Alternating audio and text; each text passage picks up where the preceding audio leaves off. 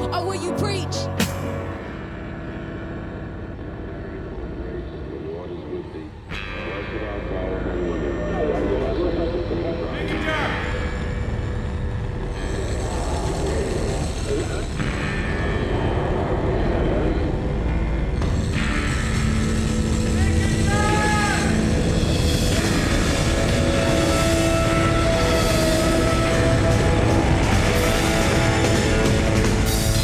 This is hell. Thank you for tuning in to This Is Hell on Wednesday, May 4th, live, recording and live streaming at the same time from Rogers Park, Chicago, West Ridge. Still don't know the address. I am Lindsay, and I am running the soundboard today in replacement of our typical live shows every Monday, Tuesday, and Wednesday with our host Chuck Mertz. But if you've been following us the last couple weeks, you may be aware that Chuck has been out sick. But I think I have some of the best news to read on air so far, and this is a message straight from Chuck last night. Your bitter, blind, broke, gap-toothed host Chuck Mertz returns this Friday, May 6th, on Patreon at patreon.com/thisishell with breaking news and a new monologue. Not only will Chuck have an exclusive episode, an exclusive update on this year's This Is Hell anniversary party and art show, This Is Art, but he will also be talking drugs. Drugs he was given during his hospitalization for emergency life-saving surgery, and drugs he was not, including some he's never even tried. But that won't stop Chuck from sharing his ill-informed opinion. To hear the breaking news about this year's party and Chuck talk drugs, listen to Friday's This Is Hell live streaming and podcast on Patreon at patreon.com/thisishell. Well, I'm looking forward to hearing Chuck's ill-informed opinion, because it sounds like he's got some first-hand experience with being ill. So, it's probably some good stuff. And also, it makes me think about, the past couple days. We are live streaming here, and we are living now in America where there has been a leak from the Supreme Court that they're going to overturn Roe v. Wade and take away federal protections of safe and legal abortions. I mean, I guess I might want to share that I am a female person with a uterus in my reproductive prime, I think. And I choose to not take birth control, so it's it's a little scary, although I would say I don't think my circumstance will change very much because I haven't had healthcare since November, and, I probably could get it if I tried hard enough, but there are a number of reasons why I don't really feel like I need to right away, and one is that I personally use plants for most of my healthcare needs, which I know is not normal. But, birth control, it has all sorts of side effects. The one that you have to take it every day if it's a pill. Or you can get, a piece of metal, shoved into your uterus to keep in there forever. And, they might be 99% effective, but I'm wondering about the small percentage of women who get pregnant with an IUD inside of them. Doesn't sound so good. So, I guess I just wanted to share from my, one of the reasons why people really start to freak out about not having Roe v. Wade is because it's supposed to keep women safe by giving them access to safe abortions with a medical provider, an expert. But, I think maybe next week we can go into a little bit more detail on, I want to do a lot more research on these abortion pills. That's my response to this. I don't know. I don't trust my legislatures. I don't trust the Supreme Court. I don't know. I just want to know what I can know and what I can do. And I think they don't teach us very much about, you know, how to avoid pregnancy, in terms of like, how does the body actually get pregnant?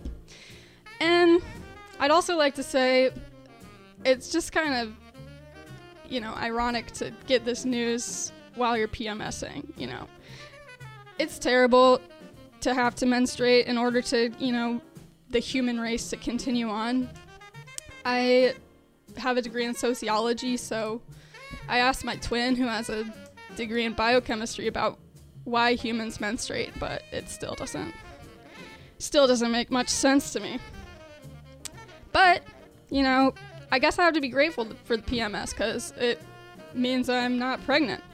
So we can, you know, wait again for next month to make sure that I don't have to, you know, try and get an abortion, try and find these abortion pills that cost like hundreds of dollars. But yeah, so my natural response was to like look up what plants can I use, because that's part of my strategy of avoiding abortion. So I have a couple things written down on how to avoid abortions if you don't have access to medical care. One of them is lesbianism. It's not foolproof, because in this day and age, women can have penises, so, you know, but, you know, I think sometimes it can work. Celibacy is another one. I think it's underrated. I mean, I don't think you can use it forever, but sometimes you need a detox, right? And then the other thing on my list is birth control. So, yeah, no, I don't really use conventional birth control, but there are herbal options, and nobody really talks about these because it's like we think women can't, like, figure out if something they put in their body is bad for it, you know? So I'm only going to talk about what I have personal experience with, which is using wild carrot seed as it's basically an herbal plant B, as I like to call it. It's been used for a long time. I don't even know how long. Much longer than birth control created by doctors has existed. But, yeah, basically, wild carrot seed, it grows all over the place. It's also called Queen Anne's lace. You have to be careful if you're not good at identifying plants, because it looks a lot like poison hemlock. So, look it up. I'm only here to provide information. Not telling you to go out and do anything, but yeah, like, it's easier to find and you know what you're getting, whereas, like, if you want to buy, like, misoprostol off, like, the black market or something, you don't really, unless you can do spectronomy, like, how do you know what that white powder really is? But you can tell pretty well, like, what a plant is if you try hard enough. And yeah, like I said, I've had personal experience with it. You take it, you eat the seeds, or take it in an extract after you know, have sex, where you might potentially become pregnant. And I mean, I don't really know what it does scientifically, but I can tell you I could feel it. It did something. It does something to your uterus. But basically what all these abortificants do is they block progesterone in some way and make the uterus inhabitable to a fertilized egg. So that's basically what it does. I think it changes the mucus so that, like, an egg cannot implant. So that's, like, it's not an abortion. It just, you never get pregnant. So anyways, this stuff is really controversial. Google herbal abortion. You're going to find a bunch of stuff from research on poison control centers. And I would just like to say that research is a little biased, you know, and because it's so taboo. How many people do you know? If you know anybody, I don't know, find me on social media, DM me if you know anybody who has personal experience with herbal abortions, because I'm interested. Anyways, without further ado, I want to introduce this next, the guest that I'm going to replay. So this interview was recorded about 5 years ago now, in 2017. And I have to try and make sure I can play this all the way through, because I can't figure out how to download it. But you can find it on our SoundCloud. It is an interview with writer Jessa Crispin. called Feminism's Promise is not a place within capitalism. It's a place beyond it. So, let's see. I have here Jessa Crispin's website, because I like to introduce a little bit here. Jessa Crispin is the founder and editor of the magazines Bookslut.com and Spolia. Sorry if that's not how you say that. She is the author of The Dead Ladies Project, published by the University of Chicago Press, The Creative Tarot, published by Touchstone, and Why I'm Not a Feminist Manifesto. She has written for many publications, some of which are still in existence. She's lived in Kansas, Texas, Chicago, Ireland, New York, among other places. She currently divides her time between Baltimore and Berlin. Very cool, Jessa, very cool. I currently have your 2 astrology books on your website in my cart. They're only $7. I think that's really cool that there's that you're into astrology. Not the only one. So, yeah, let's see. This episode is going to be about that book, I'm Not a Feminist, The Feminist Manifesto. Writer Jessa Crispin rejects today's mainstream neoliberal feminism and calls for a return to feminism's radical promise as a sharp-edged outsider social critique, as a challenge to the supremacy of capitalism, and as a path forward to a radically reorganized society. So you can order I Am Not a Feminist, a Feminist Manifesto from Melville House. All right. Enjoy.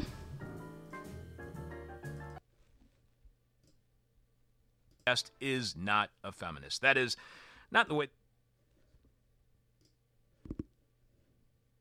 This is hell. Our next guest is not a feminist. That is not the way that feminism has been bought, commodified, marketed, branded, and rebranded, so it doesn't even look or sound like feminism anymore. Instead, she offers a manifesto for a real revolution. Here to tell us why she's not a feminist, Jessa Crispin is author of Why I Am Not a Feminist Manifesto. Welcome to This Is Hell, Jessa. Thank you for having me. This is a fantastic book. I really, really appreciate this opportunity to have you on our show. Oh, I'm very happy to be here. How would you define feminism? Because you ask, are you a feminist? Do you believe women are human beings and deserve to be treated as such? That women deserve all the same rights and liberties bestowed upon men? If so, then you are a feminist, or so all the feminists keep insisting. And you call this the simplicity and obviousness of the dictionary definition of feminism. So is feminism, how would you define feminism? And is it the idea that everybody deserves the same rights and liberties? Yeah, it's my version of feminism is that there's no one human life that holds more value than any other. And that's a very kind of modern-day feminism would say, yes, that's exactly what we're saying, except the way that modern feminism behaves itself, the goals of modern-day feminism act in conflict with that. And in the way that feminism has been used as an excuse for, say, the invasion of Afghanistan, in the way that contemporary feminism is mostly about, entering corporate culture, entering the corrupt system of government as it currently exists, rather than it reforming society as a way of valuing all human life, as a way of removing hierarchies of power. You know what? When I was reading your book, I couldn't help but think of that new statue, Fearless Girl, which is in front of the Charging Bull statue on Wall Street. There was an opinion piece in the New York Times by Genia Belafonte where she argues that the point of Fearless Girl was to advertise an initiative pushing companies to include more women on their boards. Is the root of this effort, she writes, an organic wish to buoy the ambitions of confident little girls in high tops, not particularly as the investment firm State Street Global Advisors, which commissioned mission of the statue clearly states in marketing materials, research shows that companies with greater levels of gender diversity have had stronger financial performance and fewer governance-related issues such as bribery, corruption, shareholder battles, and fraud. So do you see good or bad feminism, real or false feminism in the Fearless Girl statue, or somewhere in between? Oh, well, it's obviously a joke. Why is it a girl? Why is it not a woman?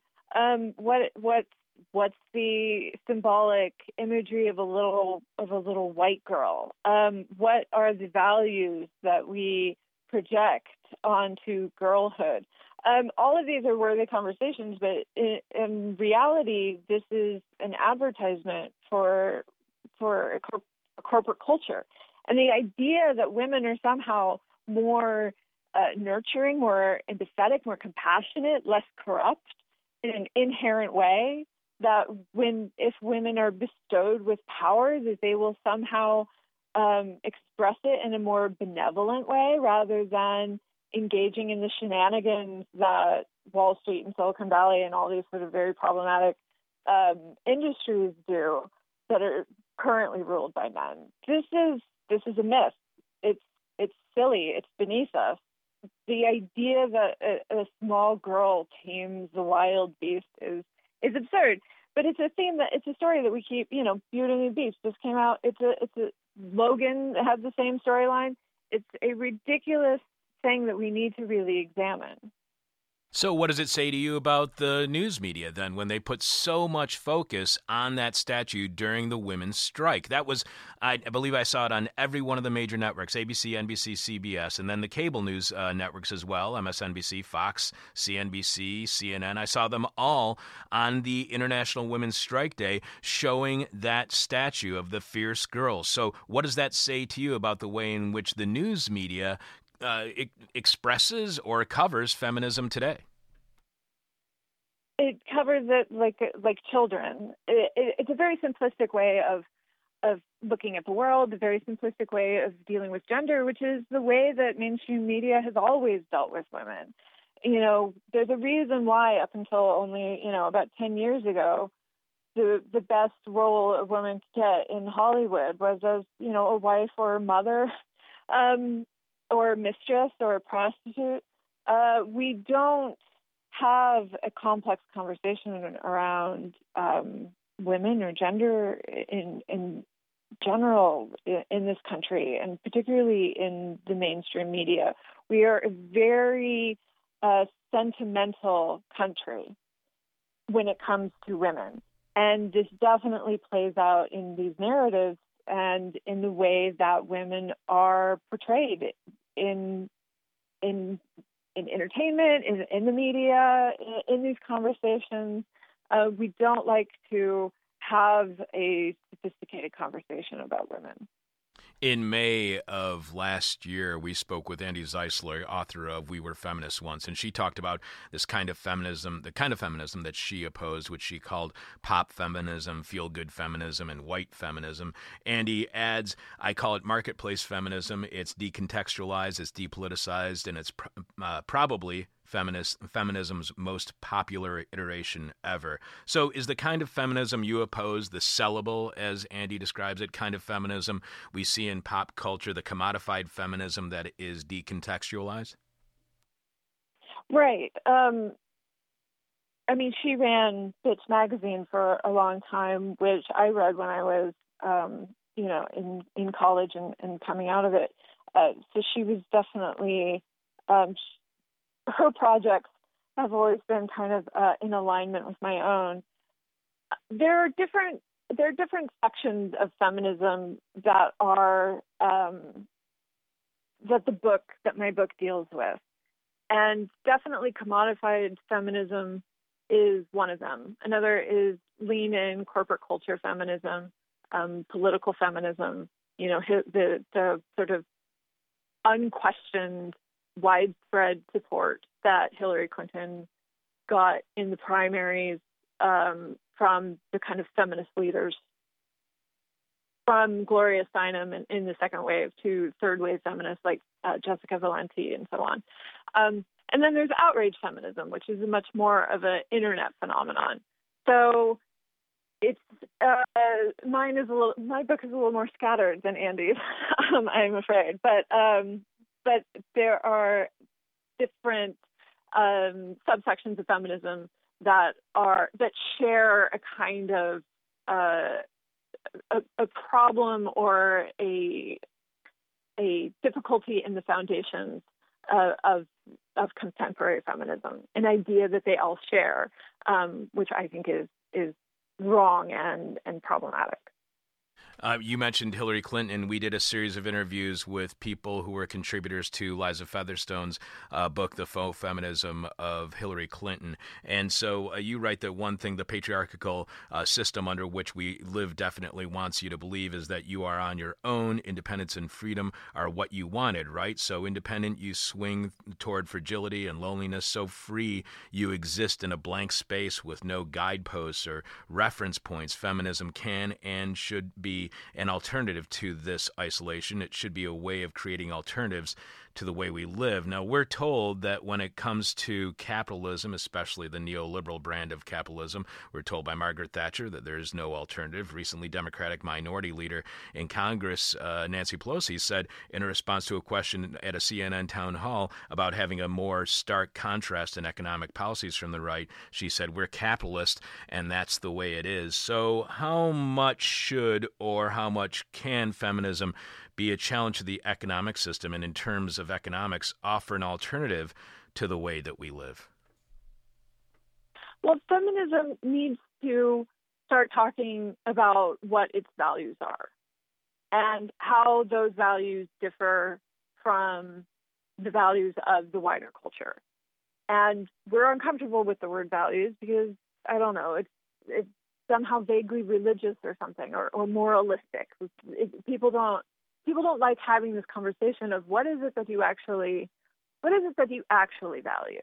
Because when you look at contemporary feminism, it has been corrupted by this neoliberal worldview where what you value, even if you tell yourself that I'm a feminist and so I value community and I value compassion and so on, if you're living your life in this sense of you're only concerned with your own well-being, if your goals in life are simply to improve your own conditions, to make money, to advance yourself into a career in, say, the banking industries or the tech industries, or in any sort of corporate culture that is destroying the environment, or using sweatshops in Bangladesh or whatever it is, then you are showing that those values are not actually your values. You don't value compassion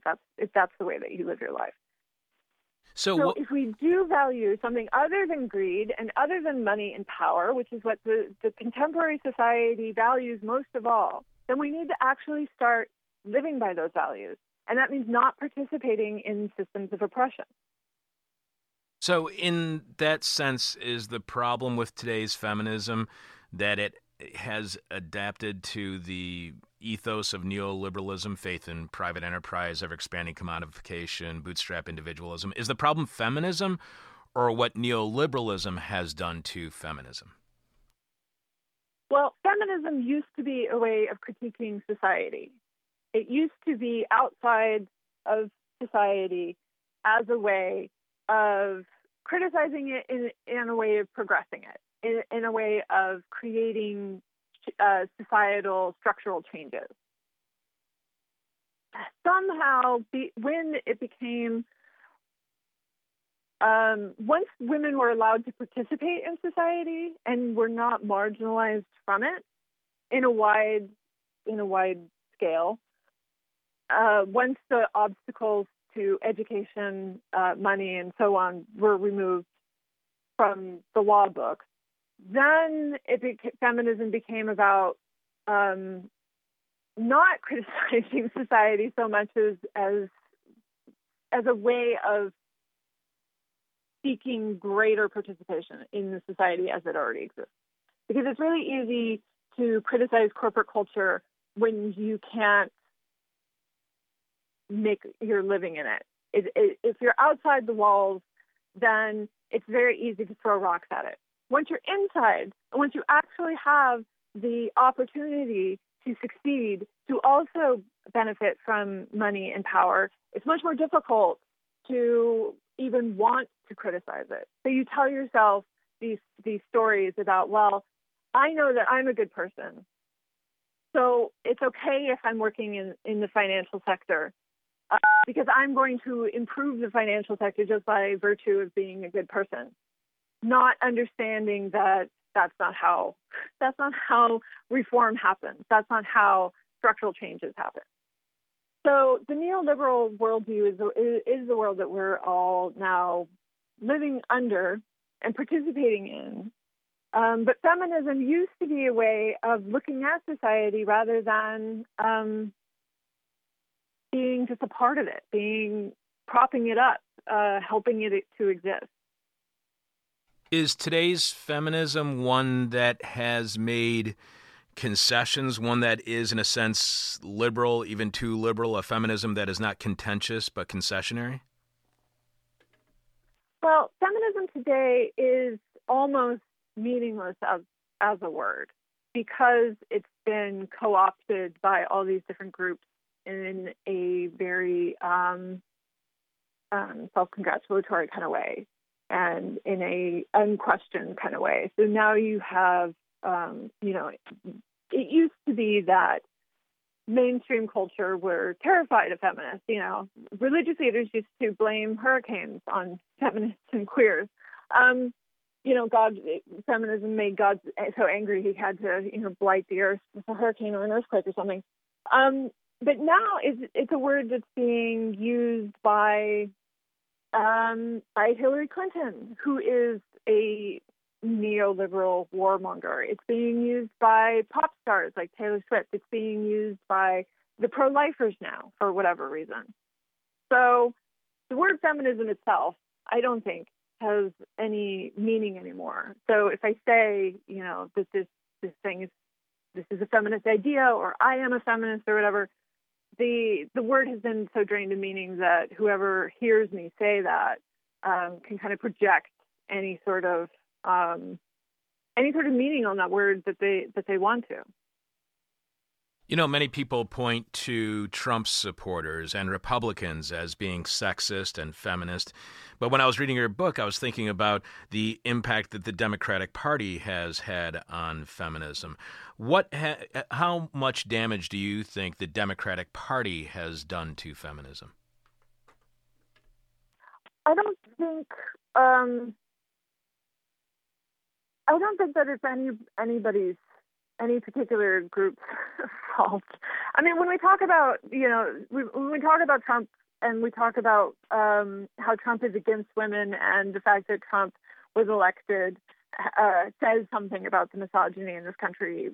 In order to have that conversation, we need to forget that 29 million women voted for Donald Trump. So are we going to say that these women are misogynistic in some way? No, it's many of those women claimed to be feminists as they were voting for Donald Trump, said that voting for Donald Trump was somehow a feminist act. And as far as the Democrats go, this is a situation where the Democrats use abortion and pro-choice words, the language, but they don't actually back it up with any action. So they use it to kind of rally the base, but then they constantly disappoint because as they're sort of saying, well, I'm pro-choice and will protect Roe v. Wade from being overturned, as they say, that clinic, such a clinic, is closing across America. There are states that only have one abortion clinic left. And I think that this is a big problem with contemporary feminist rhetoric, is that it isn't connected to the everyday reality of what it's like to be a woman in this country. So contemporary feminist rhetoric deals with issues of self-empowerment, lip service to sort of pro-choice things and what's good for women, like the closing the wage gap and so on. But how women actually live their lives and what's actually going to improve their lives is not part of the conversation at all.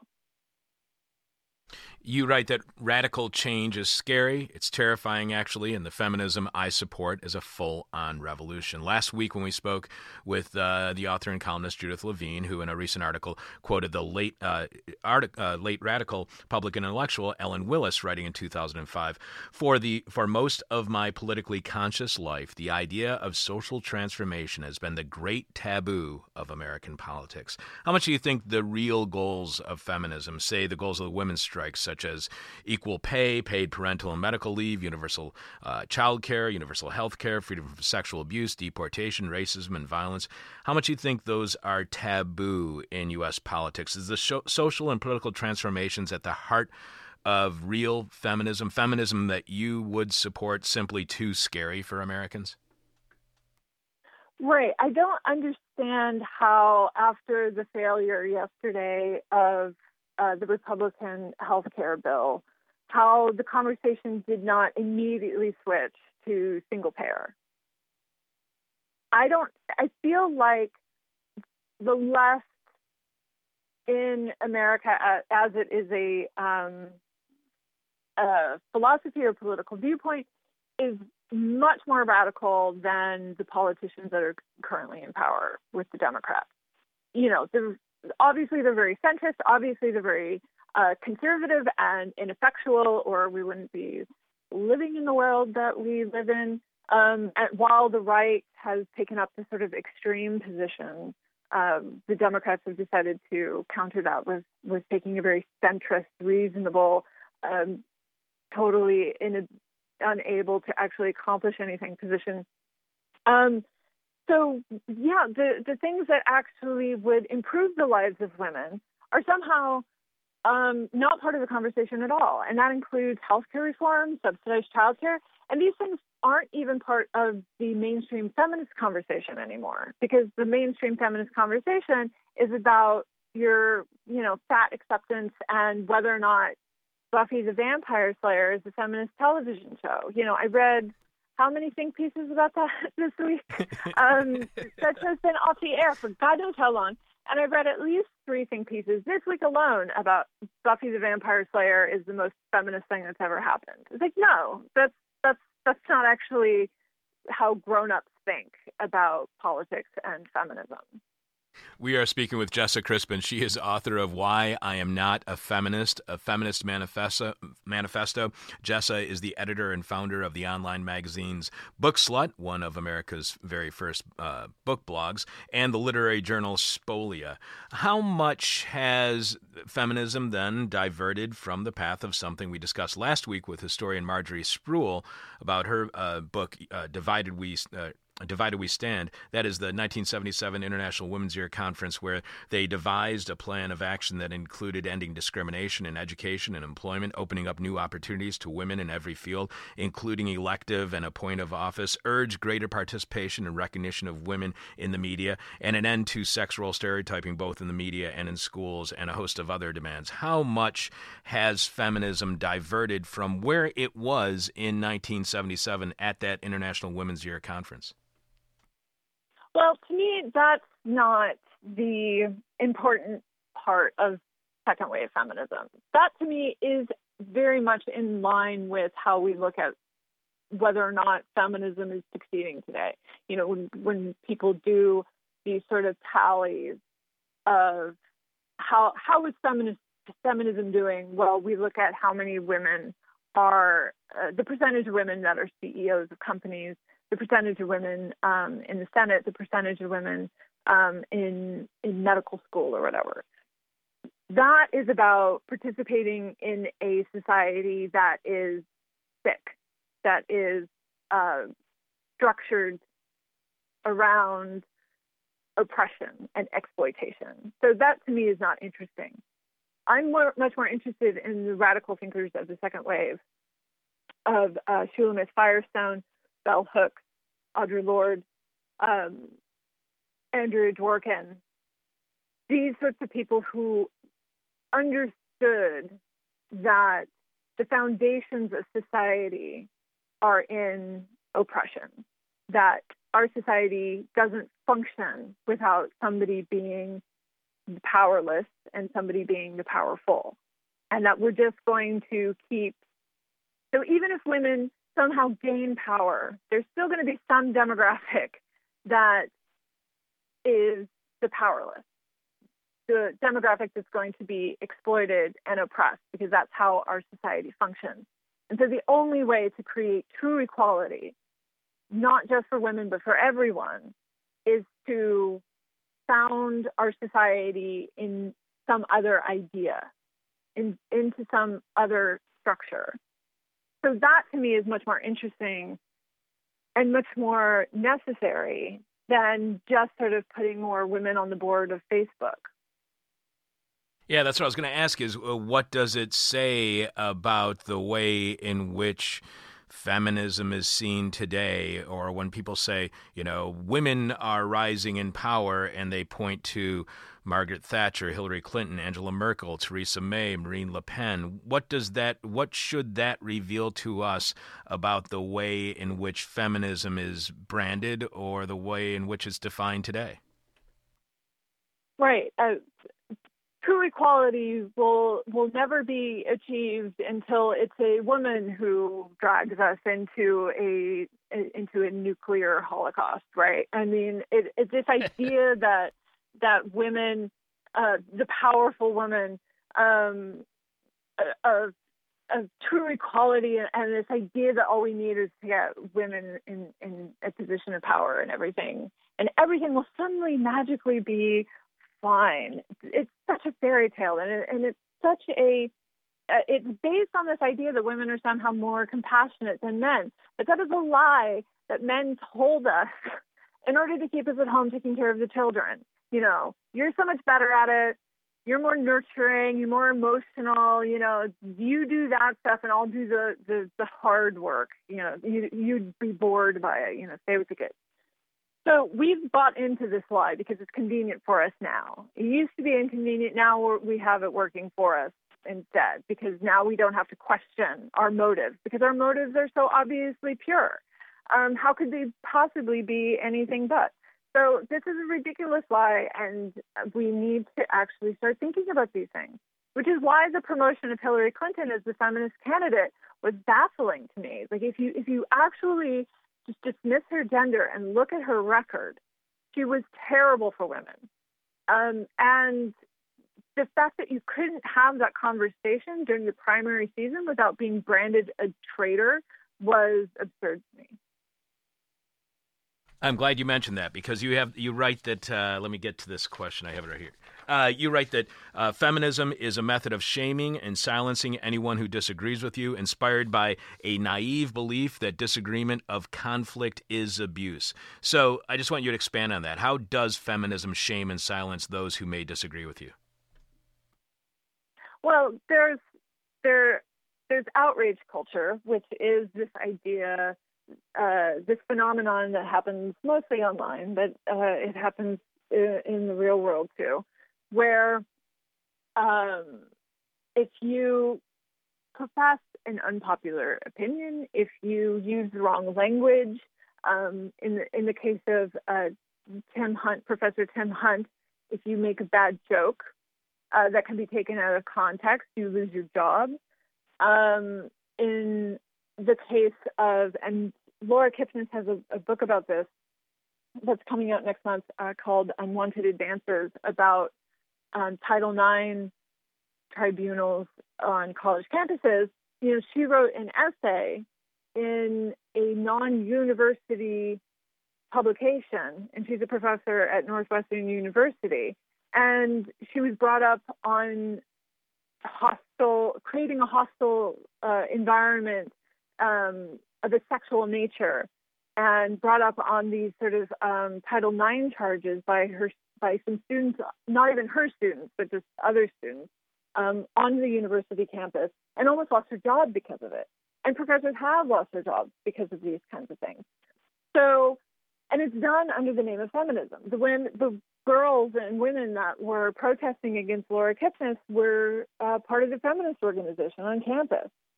And you've seen throughout the years, women like Germaine Greer have been uninvited from to speak on college campuses because some of her language when she talks about trans issues have not been the words that are the preferred words at the moment. They're not the preferred opinion at the moment. You see it happening right now with the Dave Chappelle comedy special. People are boycotting Netflix because they objected to a joke or two in the Dave Chappelle comedy special about gays. And so it's this idea that if somebody has a different opinion than we do, that they need to feel consequences for that. They need to be fired. They need to lose their job. They need to be publicly humiliated. And it's not a conversation, it's a condemnation. So how much is today's feminism about avoiding arguments or deep discussions about the fight for equal rights for women or the acknowledgement of the lack of equal rights for women? How much is it about not feeling uncomfortable? Oh, it's almost entirely about not feeling uncomfortable. That's why contemporary feminism is so focused on the self, on individual achievement, on improving your own conditions, on pursuing your own goals, using the language of self-empowerment, and which, by the way, is the 80s term that Reagan and Thatcherites used as a justification for taking away social welfare programs, that we need to make sure that people can be self-empowered and not rely on state welfare programs. Somehow we've taken this as a good thing rather than understanding that it's about removing any sort of feelings of solidarity between gender or class. But yeah, when you focus so much on your own pursuits, on your own self, when you don't use feminism as a way of interrogating the culture that you live in and interrogating the way that you participate in that culture, then it just becomes this kind of feel-good mantra of, everything you do is great because you're a feminist and it's super important for women, for you to, drink that smoothie and buy that T-shirt and, et cetera, et cetera. And people don't like it when you question their choices anymore because it's not about which smoothie do you like. It's somehow that smoothie becomes an integral part of your identity. And so if you question that choice, you are questioning the legitimacy of your entire existence somehow, which is a bad road to go down. It's a silly way to start thinking. So to what degree can you consumer boycott or support businesses or sign petitions or vote in elections to change the world into one that truly believes in, embraces, and actually implements equal rights for women? Well, I think you have to live your life with integrity, and you have to figure out what you value and then live your life in alignment with those values. And it is as simple and as blindingly complex as that. Because that's not a conversation that is encouraged, I think that we look at it on this very kind of surface level way of, should I get that pedicure? What lifestyle choices should I make? That sort of stuff. Until you get down at the real root of your life and of your society and of your culture and your community and your family and all that stuff, like right down to the base of it, and you understand what it's rooted in and try to change that, then the surface level stuff doesn't necessarily make a big difference. I've been on this book tour in Australia trying to talk about these issues, and people would come to me with questions like, is it okay that I like the movie Love Actually?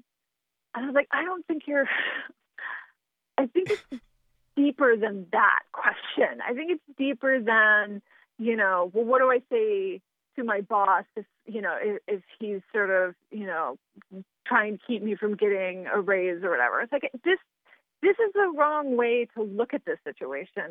You have to look at the base motivation, not at just the symptoms, the sort of visible symptoms that are manifesting.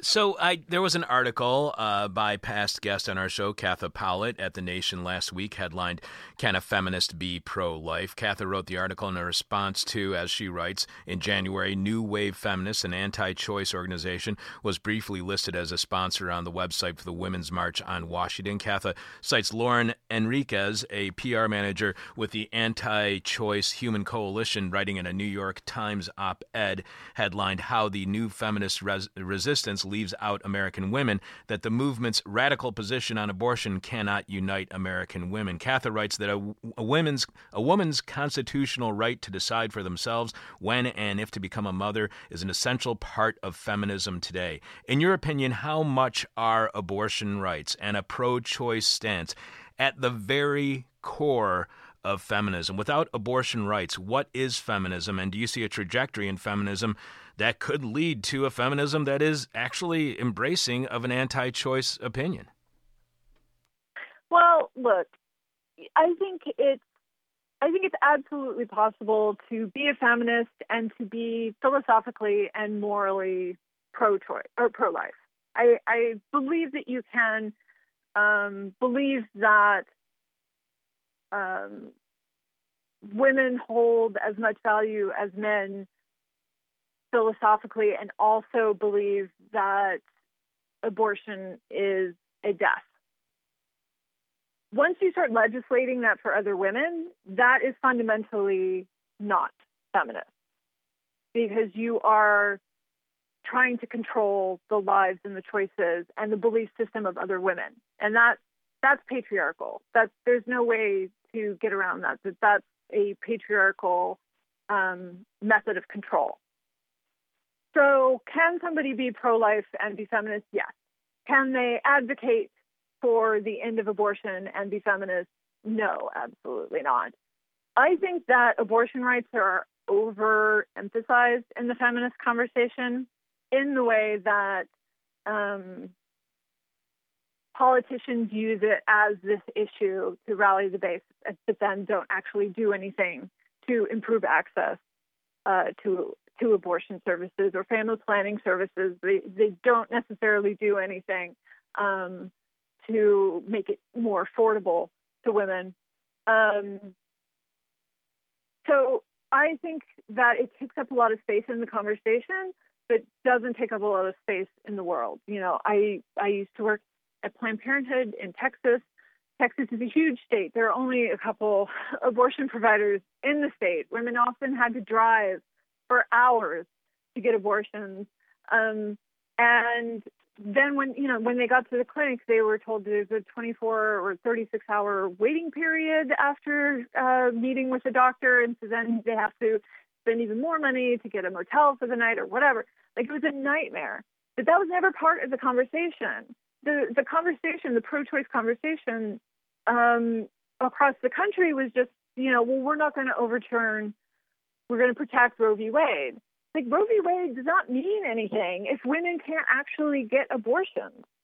So there's a huge disconnect between rhetoric and lived experience. And I think that people use abortion as a litmus test, as a kind of shibboleth, as these sort of rallying issues that don't back it up with actual real action.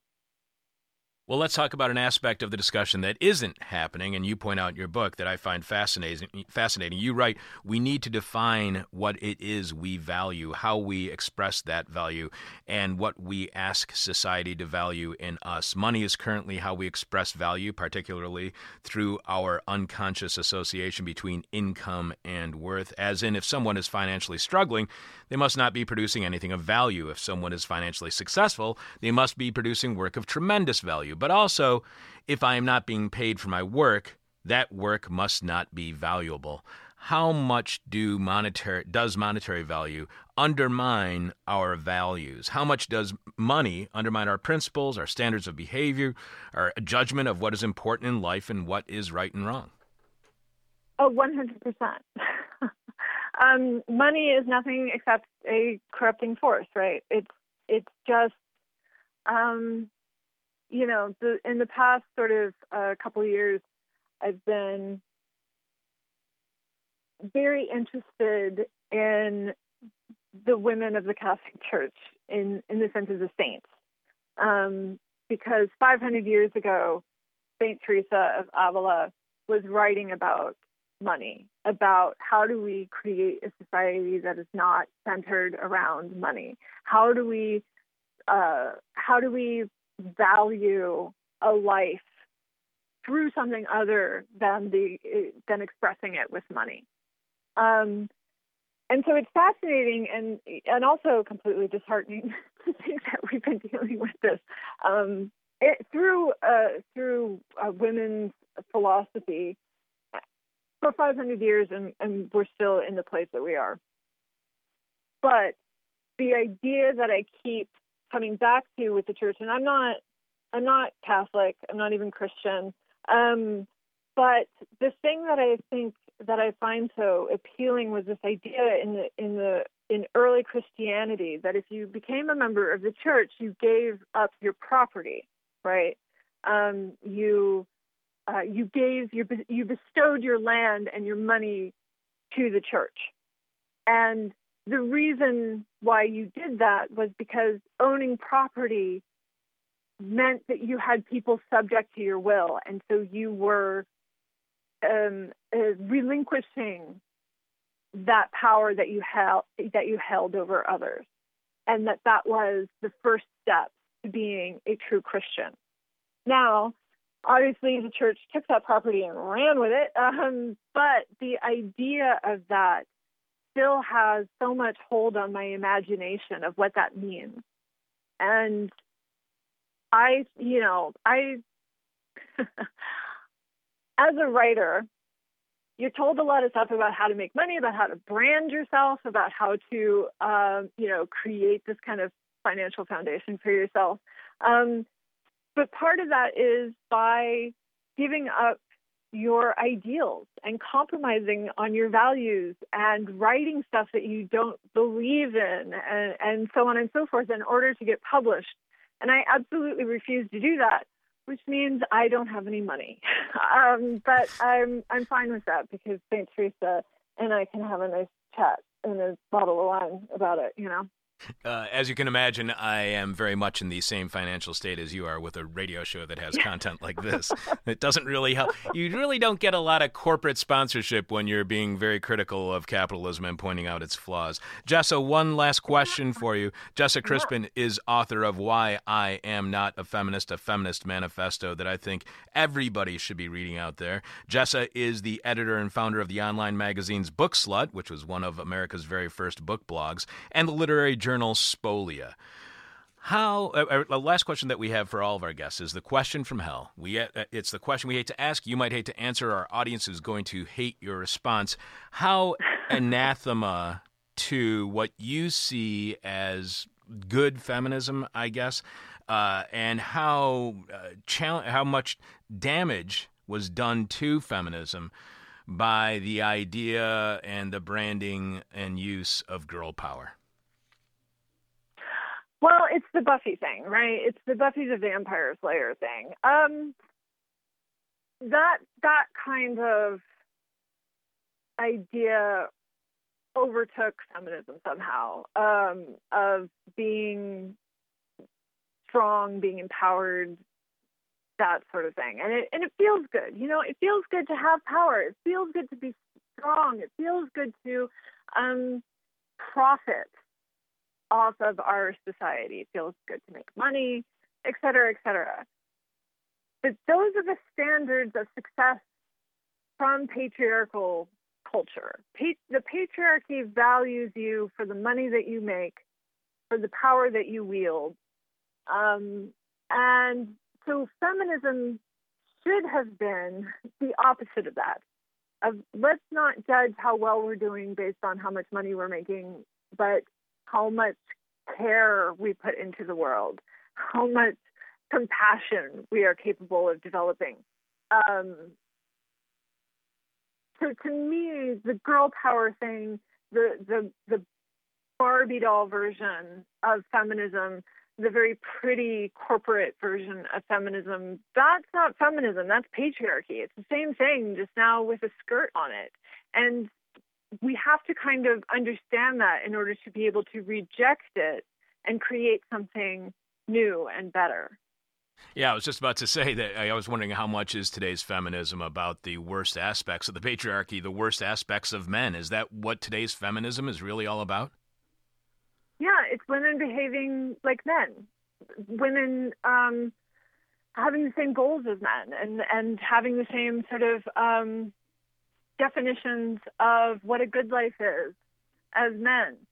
But I feel like how low are our standards? You know, we should aspire to be a little bit better, because we should understand intimately what it means to be on the other side of somebody who operates in that way.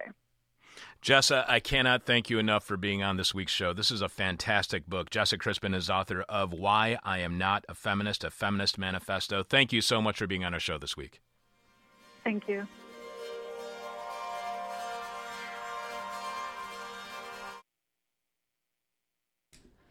You were just listening to a 2017 interview between Chuck Mertz and Jessica Crispin. Sorry, I keep doing that. Jessa Crispin, who is a writer. And yeah, if you go to our website, you can find that interview. And I like it because, you know, they started out talking about the statue of the little girl in front of the bull statue on Wall Street. And, you know, I guess it was new at the time in 2017. I don't even know if it's still there. I don't know. But I just know that I've always thought that statue was incredibly stupid. Like, I don't know what metaphor they're going for, because clearly that bull would kill that little girl so fast, you know, if they weren't made out of metal. So, I don't know. I guess that's the thing. It's not really an art piece. It's just an advertisement for Wall Street, and it doesn't make any sense. Well, I guess it does. Yeah, like, the little girl doesn't stand a chance. Anyways, I really like that interview, and I think that Jessa touched on something near the end about Roe v. Wade that's really relevant, and maybe, you know, I'm about to get to the question from hell, which is what's currently distracting you from class war. And I mean, maybe it's this now, Roe versus Wade, like, because that's the thing, is Roe v. Wade is a federal protection to keep safe abortion legal, but that may provide reproductive rights to women.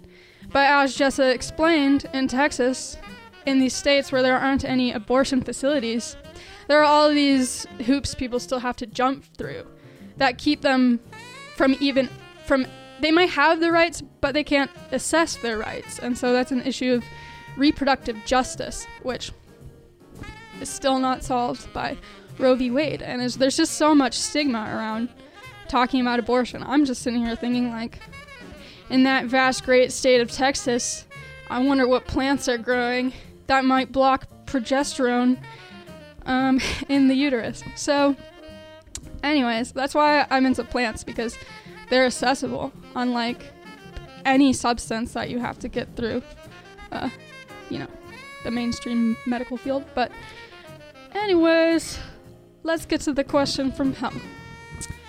I'm gonna read our most recent Facebook responses.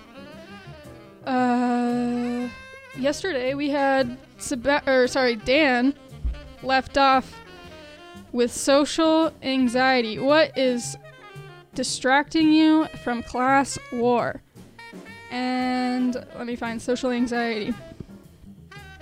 So our next response from Adam A is class dick measuring. All right. Aaron D says, those crazy antics of Madison Cawthorn and his special assistant. I have no idea what that's referring to. Samuel V says, apparently the culture war. We'd rather fight over race, gender, sexuality, political ideology than who gets to disembowel an oligarch. Yeah, I mean, I guess that's what they call the oppression Olympics or something. I don't know. Fabio AJ says bread and circus. I think bread is distracting a lot of people from class war. Circus, I've never been to one. Scott J says fading charisma and realpolitik. David S, let me reread our question here, is what's distracting you from class war? David S is too busy gorging on government cheese. Oh, there's plenty of it, David. Somebody's got to eat it. Otherwise, this just goes, you know, I'd say compost it, but I don't even know if that's good for your soil. Okay. I mean, also, you're not supposed to unless it's like industrial compost, you're not really supposed to compost dairy, so they say. Back to the responses. Laddie Scott O says macro dosing. I like that response. And I would ask though, like, is it really distracting you? Like, I feel like a macro dose might just like open your eyes to class inequality, but that's just me. Okay, Scott J says the American people have a far greater appetite for nachos and NASCAR than for actually changing things. So I guess Scott J's response there is nachos and NASCAR. And then Angela M says finding just the right pike. We've got a couple of people here who thought that was funny. I personally had to Google what is a pike, and then I thought it was pretty funny. And then, all right, our last Facebook response, and then I will leave the rest for Sebastian to read tomorrow on Twitter, is from Neil C. What's distracting you from class war, Neil C? My love for money. So I guess we know which side Neil C is on. The rest of you, gotta keep an eye out for him. All right. Well, that's all the responses I'm going to read on for this week's Question from Hell. That leaves tomorrow's interview, played by Sebastian.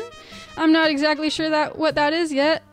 But Sebastian will also be doing a segment called Sebastian's Soapbox, because Jeff Dorshan will unfortunately not be doing a moment of truth this week. But one more reminder, mark your calendars for Friday, May 6th. That's 2 days from now.